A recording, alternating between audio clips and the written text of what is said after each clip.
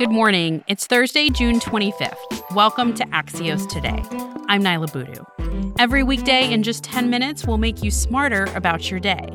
We'll start with one big thing, or one story you can't miss. Today, how fast will our economy recover?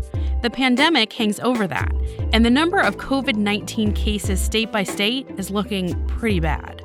But first, the shape of the economic recovery is today's one big thing.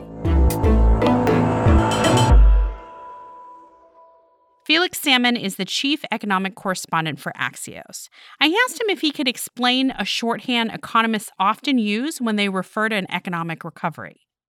They're very busy, Nyla. They can't talk about long words, so they just use letters, whether it's V or U or L or I or W, because they're far too busy to be able to actually have coherent sentences. Well, this is audio, so maybe tell me what a V economic recovery looks like. So a V is we locked down because of the coronavirus, and then we unlocked and we went back to how we were. That's the best case economic scenario, and it's definitely the economic forecast that the Trump administration is pushing. So we're not a V. Are we a U? So a U is where you drop down, fall off a cliff, and then there's no recovery at all. I feel like we've turned this into like a Sesame Street of economic recovery. But what letter are you watching for? So the economic consensus is not a letter. I hate to break this to you. It's kind of a backwards square root sign where you drop down a lot, you come back a little, and then it's flat. The general consensus is that we dropped down a lot because we locked down the country. We bounced back a little because we unlocked the country and because we implemented trillions and trillions of dollars of economic stimulus. But assuming that we don't lock back down and assuming that we don't have a big uptick in coronavirus deaths, then the idea is we'll have a new sort of plateau, and that the single biggest risk to the American economy is that the virus just does not come under control at all. The number of deaths starts going up, and we need to do a whole second round of lockdowns. And that's really the worst case scenario. And that's what people talk about when they talk about a W-shaped recovery, where it goes down, it goes up, and then it goes back down again. Felix, why does the shape of the recovery matter? So this really matters to basically anyone who needs a job right now, which is tens of millions of people. The big question is, if we fall back, then far from seeing people coming back into the workforce, we could actually see unemployment go up. We could see the recession get worse. And that's the last thing anyone wants. The other big thing that you need to picture is that economists really care about whether things are getting better or whether things are getting worse. But when you're spending a lot of time looking at those differences, what you can often do is miss the big picture. And the really big picture is that things are really, really bad. And so no matter how quick the recovery is, no matter how sharp the V is, no matter how great we manage to come back from the pandemic, the fact is that we are in an absolutely terrible economy right now, and we are likely to be in a terrible economy for the foreseeable future.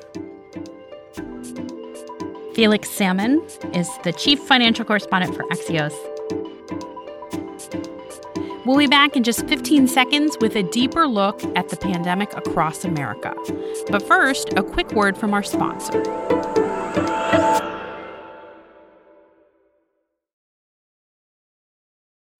Welcome back to Axios Today. We've been mapping coronavirus cases in the U.S. for the last 8 weeks. Sam Baker, our healthcare editor, told me that back in May, things weren't looking that bad. But now that many states have reopened, a map is showing us dangerously close to the worst case scenario public health experts have been worried about. This is really bad. There's no denying it. It's almost the worst case scenario that people were so afraid of back in March. Cases are going up all over the country. Hospitalizations are way up. You're starting to see the strain on the healthcare system that everyone was so afraid of, that there's no other explanation for this other than we didn't do enough and now we're paying the consequences. I think that when you look at, for example, the East Coast versus the West Coast, there are some surprises there. Yeah, I think people are sleeping a little bit on California. Frankly, a lot of the attention is sort of politically driven all around. And so people are focusing on states with Republican governors, and those states deserve a lot of scrutiny and, in many cases, a lot of criticism. It is not necessarily a partisan failure. California just isn't getting it done for whatever reason. That is a state that is performing poorly consistently. So, Sam, I think some people might look at the map and say, oh, well, the numbers are just going up because we're testing more and everyone keeps telling us to test more. Yeah, that is not the case. And I think Mike Ryan of the World Health Organization sort of put this well. We do not believe that this is a testing phenomenon. Hospital admissions are also rising in a number of countries. Deaths are also rising. But every other data point suggests that this is a real outbreak. This is not just more testing. You've been covering this since the beginning. How do you feel when you see data like this, when we're 4 months into this? It's extremely frustrating to see data like this far into it. We've been sort of trying to do our best to explain to people, here's what we know, here's what we don't, but based on what we know, this is what's likely, here's what you need to do.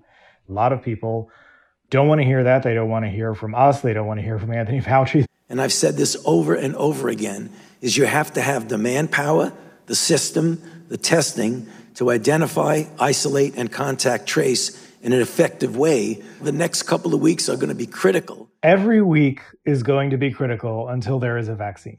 You still have to be vigilant, even when you think you have it under control, in order to keep it under control.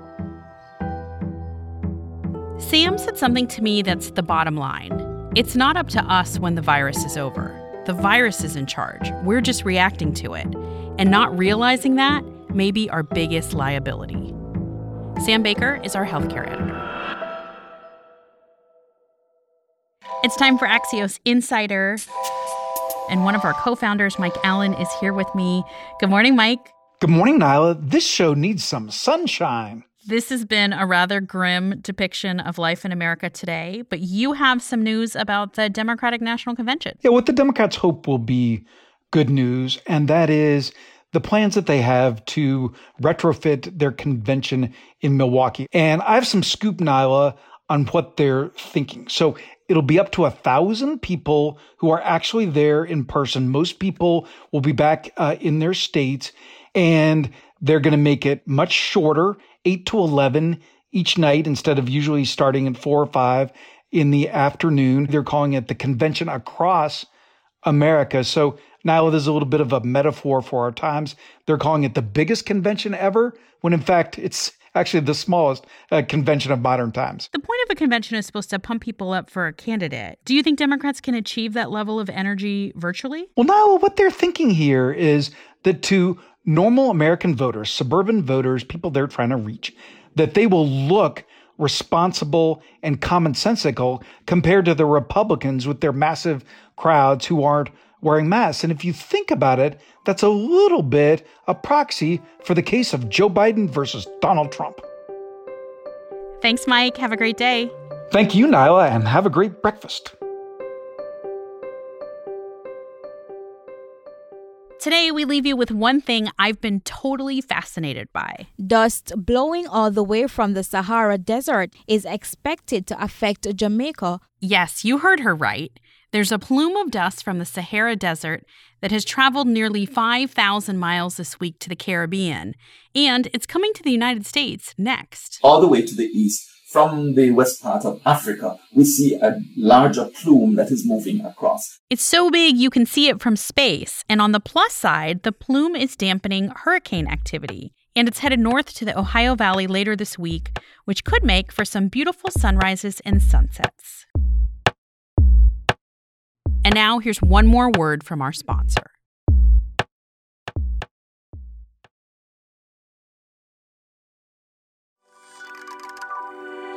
Axios Today is a production of Axios and Pushkin Industries.